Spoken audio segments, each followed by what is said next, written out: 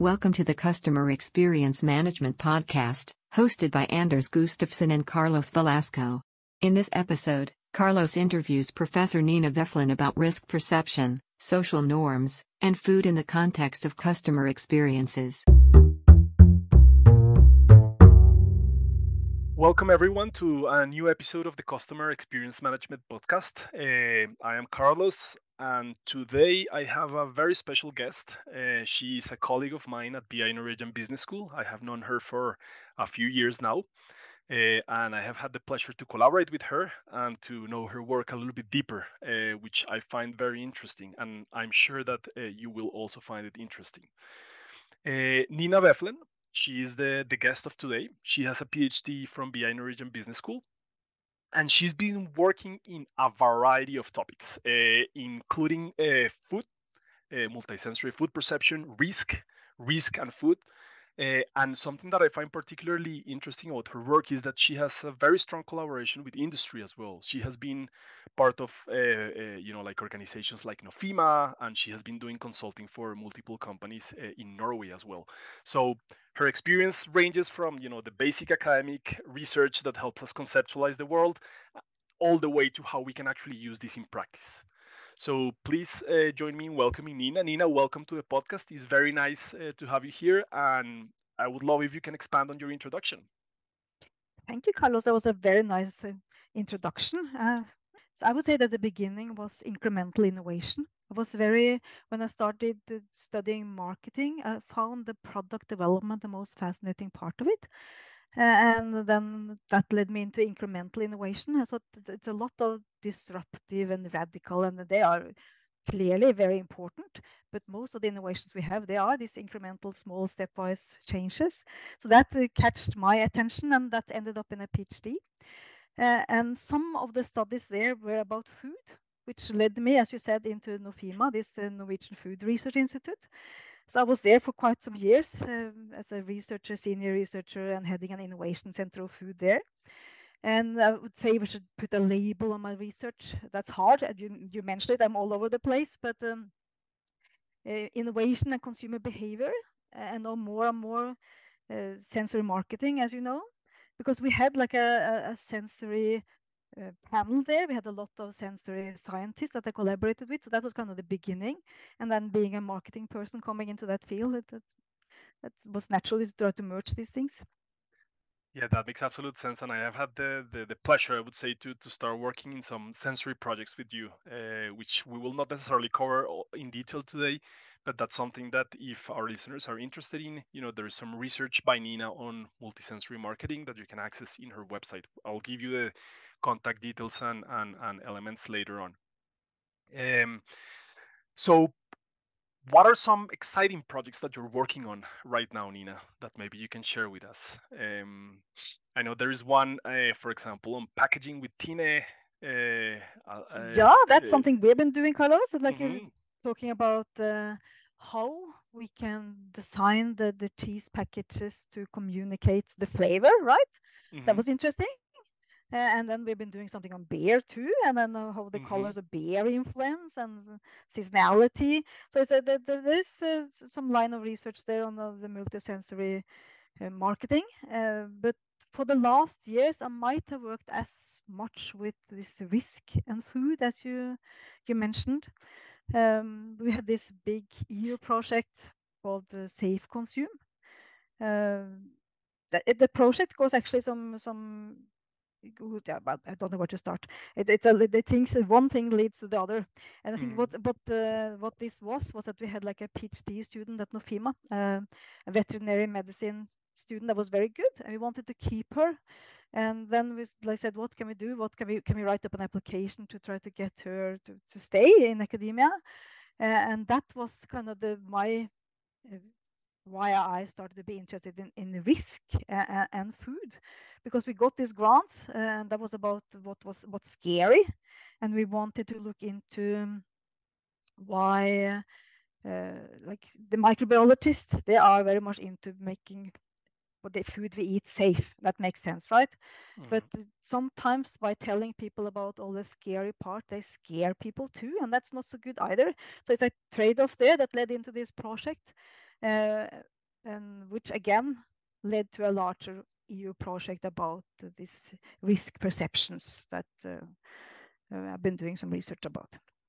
That makes sense, and you are answering with that one of the questions that I had for you, which is what made you interested in risk research in the Yeah. context of food, which is great, and you're basically introducing the topic of today. So today we're going to be talking a bit about risk perception and risk taking, mostly in the context of food, and also about sort of like the influence of social norms in the context of risk perception. So let's start from the very, very beginning for the people that don't know much about this research. What is risk perception and what does it mean for customer experiences, broadly speaking? Yeah. So risk perception, that is how you perceive the risk, right? It's not the objective risk, which some scientists also can help us with to define, but the perceive, that's how you experience it cognitively, what you think, what you feel.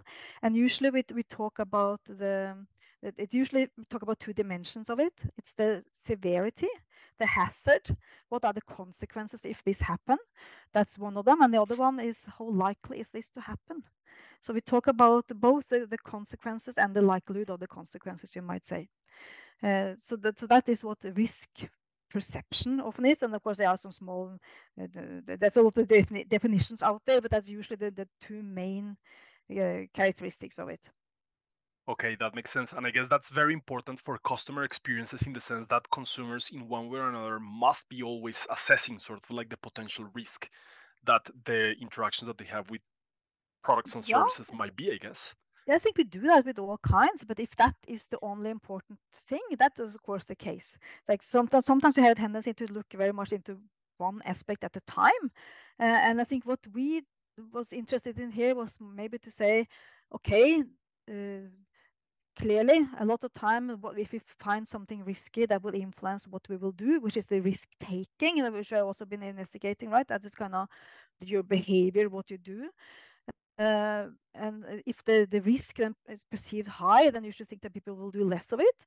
And yes, in some situations we will, but not always. And that was kind of what led us into investigating this study, that it's different situations will have different social norms and or Hmm. different strengths of the social norms, and that will influence how the role of the risk perception on risk taking, you might say.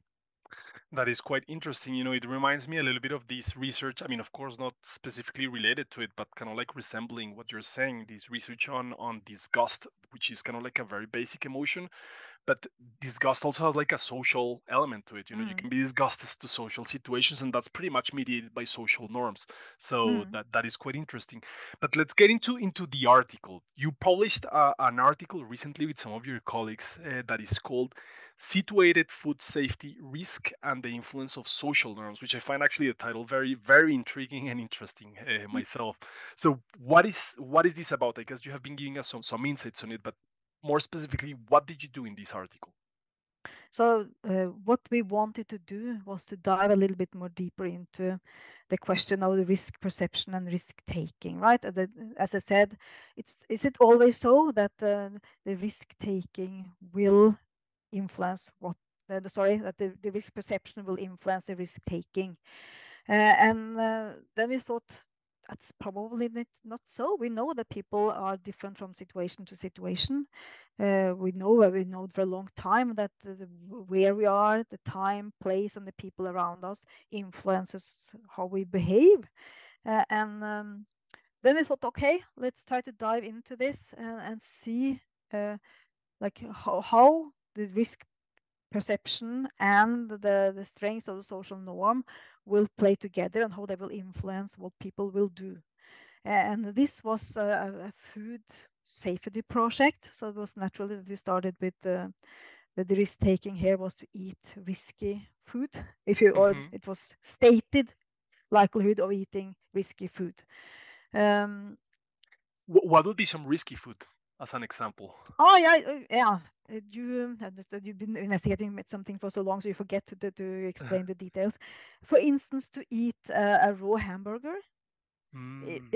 in most of the cases it's not dangerous. Talking about the severity and likelihood again, but if there are some E. coli bacteria in that hamburger and they have not been inactivated because you've been heating it up to more than 71 degrees, you might die. Oh And wow. people have died. So that is a risky. The microbiologist will see how can people dare to eat such a burger, right? You can die from it, but I do. I have the knowledge. I still eat it because I like it. It's softer. So it's a Uh-huh. kind of there's more things that come into the game than the risk perception, right? So Got that it. is, and of course there's other ones too. That Okay, yeah, that makes sense. So you were talking about the idea that in this article you're assessing, like situated food safety risk, right? mm, So situated, I mean, I guess in the context in specific contexts, right? mm, And also under the influence of social norms. Can you elaborate a mm. little bit on those? Yeah. So what we did was that we had actually started out as a creative session, trying to structure different kind of situations that might have different pressure to apply, like different social norms, and then that fitted into a eating experience, right? So it was all about someone getting food served and the question if they would like to eat it. So we developed 17 different situations, and that they varied in a different pressure to apply.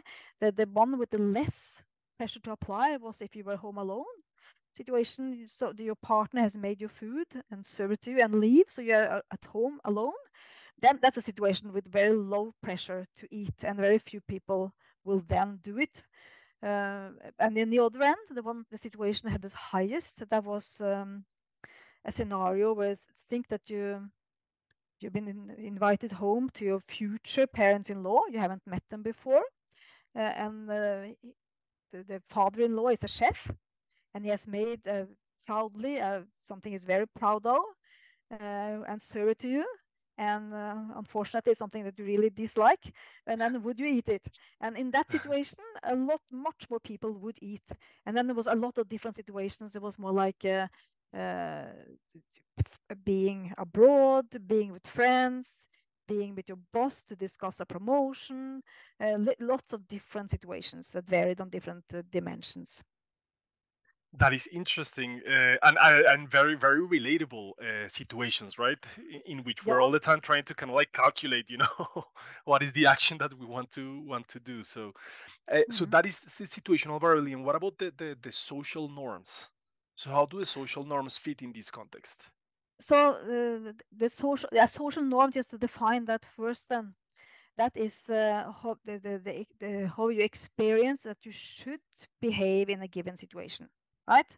Hmm. It's what do you think is appropriate behavior in a specific situation, and it's usually defined as what do you think your peers or people that's important for you, what do you think they would do in such a situation, or how do you think that they think you should behave in a specific situation. So that's how we measure these social norms. But it's actually all about what is a, like a good way of behaving or acceptable way of behaving as a given situation. And that we have norms, right, Yeah. for how we should behave in different situations for almost all, not only for eating, but for many aspects of life. And which are both implicit and explicit, right? Like there are certain restaurants in which, I don't know, you have like a dress code, so you're Mm, expected to sort of like dress in a specific way, but at the same time, then you have like this, for example, cutlery range or plateware range, mm. and then nobody's telling you how to use it, but there's the implicit expectation that maybe you pick certain things in certain Yeah, orders as the it moves yeah, along, right? yeah, yeah, definitely. And then to be polite, for instance, is probably expected of us in most situations. To be clean, Yeah. not to spit like on the street. It varies from culture to culture, of course. What is the norms? And you've been a lot in Japan, Carlos. I've only been there once, but I was amazed by the lack of trash on the pavement, and that is probably social norms because they don't even have trash bins. But there's nothing, and That is. then you can see the effect Hmm. of like of what social norms can do. You're expected to not throw things, and then I don't know what the consequences are if you do it. I don't know the Japanese culture enough, but there must clearly be some social norms there. Yeah, it is. I guess it's social punishment. It was quite Mm, interesting that I met a Chinese person that was living in Japan, and she was telling me in China we have a lot of visible rules. You are mm, asked to do certain things. In mm, Japan, on the contrary, you have a lot of invisible rules.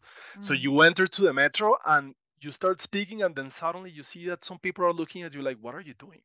Because mm. it's expected that you don't speak so much in the metro. You know, Exactly, so exactly. and it's the same, Yeah. like there are no trash cans in the streets in Japan, and then people expect that you actually carry your trash, sort it, Mm, and contribute mm, to kind of like the whole country's trash mm, system. So mm, in a way, what I'm getting from this chat that we're having here is that this whole concept of course, social norms and situations is quite relevant, not only for food, but more broadly speaking for experiences in general. oh Like yeah. social norms are quite a big and important element on how an experience unfolds, given that our actions will somehow be determined or at least influenced by the way in which people expect us to behave. Yeah, I think so. So this was just a study about food, but I think it's at many aspects. And there are papers looking at the towels at hotels, for instance. So if Hmm. you put up a little note saying that most people in this hotel will use the towel 2 days before they throw it on the floor, that increases the likelihood that the guest will not throw it on the floor. So Hmm. it has some practical implications for many other things than food. I I find this super interesting, and one of the things that I find quite intriguing is that although we are aware sometimes of these norms, we are sometimes not. We just Yeah, follow them, right? And yeah. and, and that's something that is it's quite intriguing because then you start wondering to what extent we're actually aware or in control of the way in which our behavior unfolds, or we're just Mm, following sort of like the expectation, right? mm. Which somehow it's quite important because it guarantees kind of like the success of a specific, I don't know, social direction or whatever, right? Yep. And maybe we see it better when we travel because then we don't know all the norms so well, so we get the surprise sometimes. But in our own Yeah. culture, it's harder, and it's something it's learned from childhood, right? So how we should behave and how we do behave. Yeah, 100%. You just made me think that I was in India in December, and then there was this person walking toward the Ganga River, like the sacred river of, Mm. of of India, and this person wanted to get inside the river, but she didn't remove her sandals. And then when she was Ah, going to put her first feet inside the river, then she got like, I don't know, 10 people from India just, no, don't put your your sandals inside because it's sacred water. You're gonna contaminate yeah, the yeah, yeah, sacred water. But how yeah. would you know otherwise, right? Like, I mean, if you're not Exactly. familiar with the No. culture, then you get these Huh? surprise reactions, as you said. Mm. And then there's the consequences of breaking them, right? Which are probably different from over time and in situation to situation. And I would guess if we go back more so like evolutionary, that Mhm. we needed other people to survive, and we had to behave in specific ways to be a part of society. And if we didn't behave, we could be thrown out, and maybe we still are in some way. If we don't behave, we can be maybe we don't get a partner, we don't get friends, we don't. These are important stuff too, right? Which is quite So. intriguing, and it's sort of like a tension that has captured at least my own personal imagination, is this tension between, in order to guarantee the success of a certain social group or a country, Mm, you mm, need to align people toward a common goal, right? And that means that the expected behavior should be sort of somehow aligned. But mm. what brings innovation is actually sometimes breaking that and putting a new Yeah. direction, right? And it's in this tension that, societies evolve, but it's a constant tension. Yep. Interesting. Yeah. Things are evolving all the time too, and people are different too, of course. So some Mm. people are more afraid of breaking these social norms than others, and that's probably a good thing. And I'm not sure if you would agree with me, from this conversation that we're having. I'm kind of like driving this idea that, sometimes, I don't know, launching a new food product that is risky, for example, but is Mm, kind of rewarding and stuff like that, might require that people kind of like deviate slightly. I was just thinking, mm, for example, in Japan, they have this fish, that is poisonous, but then they have to cook it in a very special way, right? mm, So that it doesn't kill you, basically. mm, So in a way, you have to get closer to something that is risky, deviating a little bit from the mm, expected kind of like mm, behavior. And that means that companies also need to manage this. If they want to introduce a new product, a new food, a new something, they need to manage in a way this risk perception, such that Yeah. the combination between the traditional behavior and the new behavior actually merge into the Uh, new innovation. yeah, they do. And then they should also be aware of how large the segments are, because there are always some risk takers there who are actually willing to eat, and maybe a bit more willing to eat it if it's a bit dangerous, right? So there's also like some awareness there. And if you come with something which is against what's accepted, you talked about disgust in the beginning here, say insects Uh-huh. might be good for the protein production, but it's kind of against at least a lot of the Europeans' way of eating food. Like, so if you should make something out of that and make it to sell and not only to a small segment, you probably have to at least break the disgust emotion that it might trigger. 100%. Yeah, I love what you're saying, and also consider like this individual difference component, right? Like there might be Mm, some groups that are more risk takers or open to experience if we talk about personality dimensions. So not everyone is created equal in terms of mm, risk taking, right? mm. It was actually a story here some year back talking about food scares. I don't know if you remember it, but there was some horse meat that was added Oh without yeah. labeling into some other beef, and that resulted because there was some scares in the media, but that made actually a lot of people aware that you could eat horse. So they wanted it, so the horse meat sales went up. Not Oh wow. Not so that down, was but a actually high. Yeah. curiosity. Yeah, yeah. Yeah. So people are some strange animals sometimes. That is interesting. I find this topic fascinating, and I could just keep diving and diving deeper into it. But let's go back to the article. So, Yep. what were the main findings of the article? Situated food safety risk and the influence of social norms. Yeah, we did 3 studies there, and there was also a pre-study before that didn't go into the paper here. But the first thing we did was to as I said, these 17 different situations, and we wanted to see that they were distinct and that they had different pressure to follow these, the pressure to comply in these situations. So the first study actually showed that yes, the strength of the social norm varies, and it seemed to vary with first of all the consequences for the persons, maybe not so surprising. Also, it varies with how formal the different situations are, and also the if it's not social, that also is something that makes it less likely that you will comply. So that was the first thing we did, and the reason we did that was, of course, to find the variation, so we could pick out 2 situations that we could use for the next. In the second study, we picked 15 different kinds of food that varied in objective risk. So then we had some microbiologists to help us to say, so what is risky? I mentioned these hamburgers which was not warm or well done, and then might have E. coli. That's a risky thing. Uh, uh, Chicken, the same, if it's not well done. Bread with mold might have a long-term negative effect, but at least a high disgust factor. Mm-hmm. So it was all the kind of these different kinds of foods, Mm-hmm. because we wanted to see that we'll see the same pattern across all. And then we measured the risk perception for them for these 2 situations. There was this at home, and then when this father-in-law serving dinner, as I talked about, so which is kind of a high social pressure situation and a low social pressure situation. And Mm-hmm. then we could see for all of these 15 products that yes, we are less likely to eat this food, whatever it is, moldy bread or red chicken or sugar peas, which might have some bacteria imported. So for whatever it was, safe or not safe, we are more likely to eat it if it's a situation with a clear social norm to behave and be polite and to say yes to what people serve you.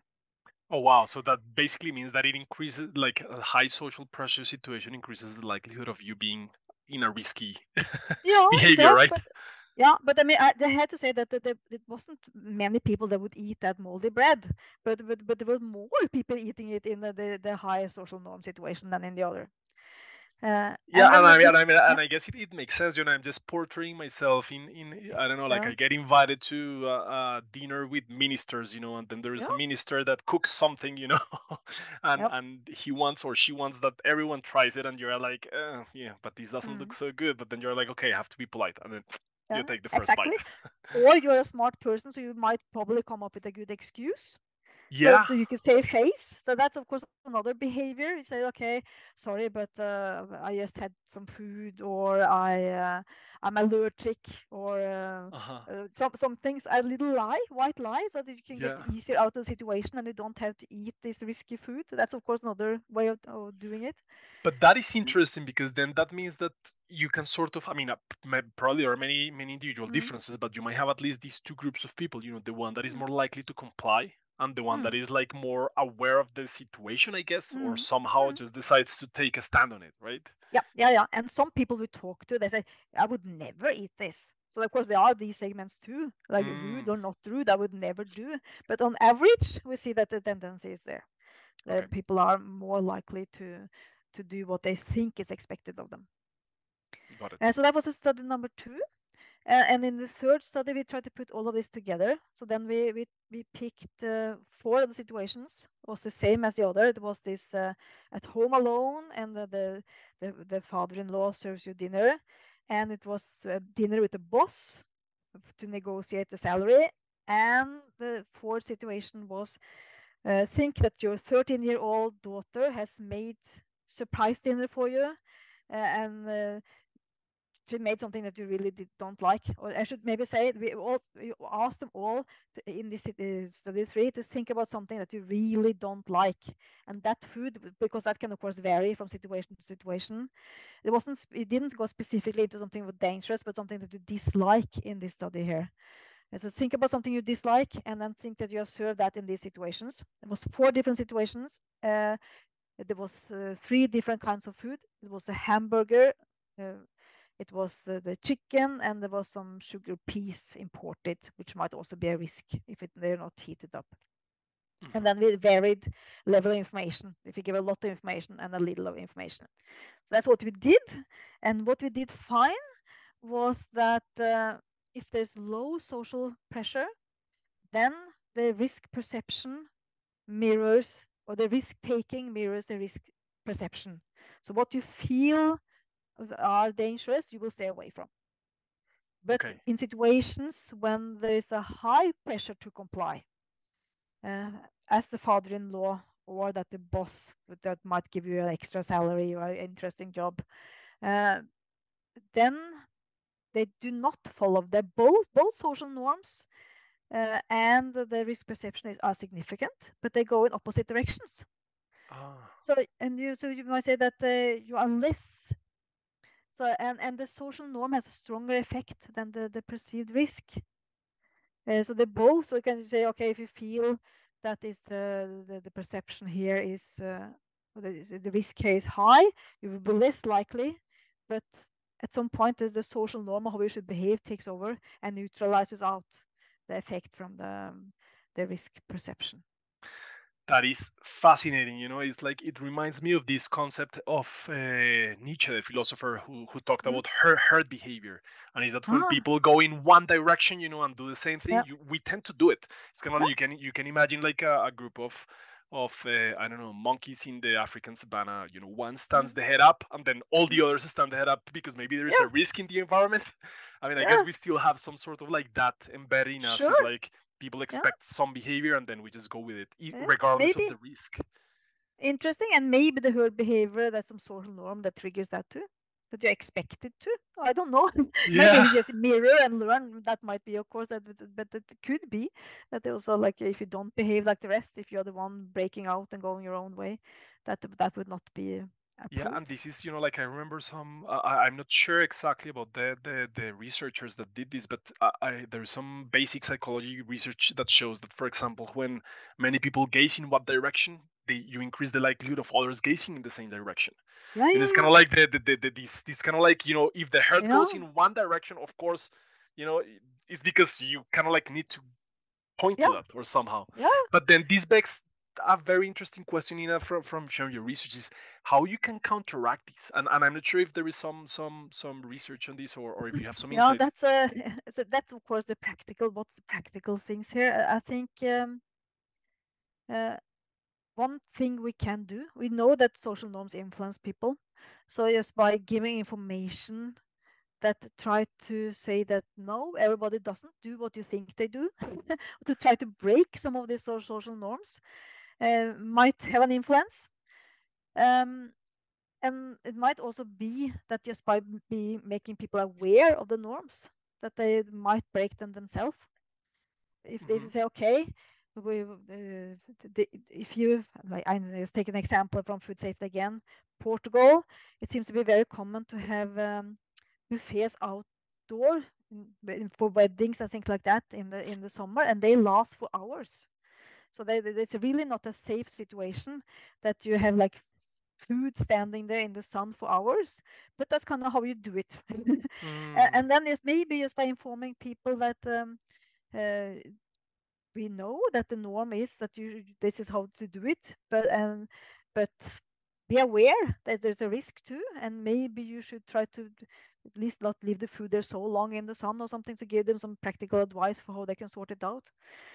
No, I don't know. I'm just thinking out loud while I talk here now. But No, but it makes sense, like what you're saying reminds me of something, and is, like, I mean, I don't know, this is probably more like a subjective comment than an objective one, but mm, it seems to me that in the last few years, maybe decade or more, we have seen an increasing number of restaurants and cafes and stuff like that offering gluten-free things, mm, and maybe offering kind of like more diverse options for the sort of people that might go there. So in a way, that's changing the rules as well by informing people. Is mm, like, look, we know that there are certain people that cannot eat certain things, and we're not gonna put you through a situation in which you have to actually comply, or maybe mm, just don't eat, but just mm, broaden the scope of options that people might have, and change the rules mm. in a way, right? Yeah, yeah, that might be. Yeah. I don't know if it's but I think maybe it's more to be aware of it, and also like for us as researchers that we sometimes just look at one thing at a time. We know for a long time that situations matters. Belk, when did he write his paper? 74, before Yeah. you were born probably, saying that the like situation, the time, the people, all of this matters. But still, we some not always, and of course you cannot always do it. But maybe we more often should look at not only the beautiful, simple that we can models we can abstract to, but just go into the complexity and look into these situational factors too. That makes absolute sense. And would you agree with me that there's kind of like an increasing focus on that? I've seen in some Yeah, food journals that they focus on the situational appropriateness, kind of like yeah, yeah, a concept, right? That yeah, means, in which situations we find more appropriate doing what, which tells yeah. something also about the rules and what you can do about them. Yeah, I think there's a tendency moving a little bit out of the lab and into the fields, and a little bit more to say, okay, you see it holds for this situation, but will it hold also for other situations? More like this external validity thing to see when Yeah, exactly. when it When? works. Yeah, yeah. Yeah, yeah, that makes sense. Okay, Nina, this is a good point to ask you a question, which is, so many of our listeners might find your research very interesting, and they might want to get in touch with you. So, what is the best way for them to contact you? I think the easiest way to contact me is to send me an email, Okay, and that's quite easy. If you note my name, it's nina.veflen, and then at bi.no. Then I'll reply, and I'll answer as yeah, all the questions I'll get if I can. excellent. That Please is do. great. So, remember that it's nina.veflen at bi.no. I will write that also in the description of the episode, and you'll also have access to the full article there, like the reference, so that you can access it if you want to read it as well. Okay, Nina, this has been super interesting. We're reaching now the end of the podcast. I have maybe a couple of more questions. Actually, one question for you, one additional question for you, and is as you know, like in this podcast, we have a range of people in the audience. We have students, we have academics, we have practitioners, and it is always our aim with Anders to kind of like try to give some practical recommendations to those that are in practice. So based on this research, what would you advise to people? What are some nice advices that you could derive from it? I think it has to do with communication. And first of all, you need to be aware that people, they social norms, that how they expect to behave and live their life influences them. So just to think a bit, what do you think are the social norms that might influence whatever you would like to to influence? And then if you want to break them, if because you think that that destroys your, maybe like the hotel example I had with the towels, that you want, you actually would very much like the customers to use the towels more than one day, so that's sustainable. It reduces cost for you in all ways. So the thing then that play on social norms might actually work. Tell them that most of our customers, they use the towels more than two. That's acceptable. Do it. You're not a pig if you don't.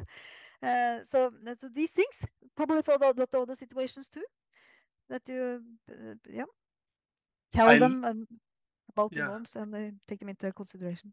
I love this. It's like kind of like a three step kind of like recommendation is first think of the social norms, right?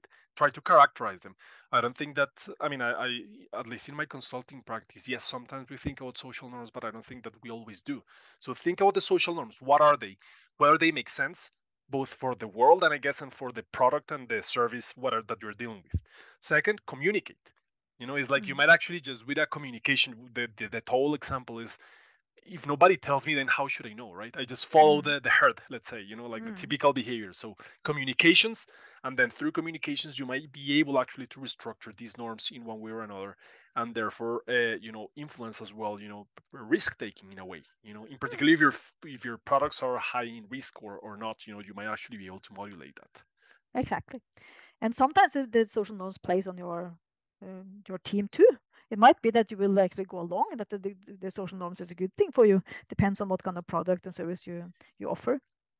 Makes absolute sense, and I'm just thinking that like we're seeing now kind of like some change in social norms in everything related to the environment and sustainability, so it Mm. might be good maybe in the future that these norms actually align with the aims of the planet and stuff like that, right? Okay, Nina, this has been a fantastic conversation. Thank you so much for being in the podcast. I really appreciate your time and all the insights that you have brought to us. I'm sure that all of our listeners will enjoy listening to your insights.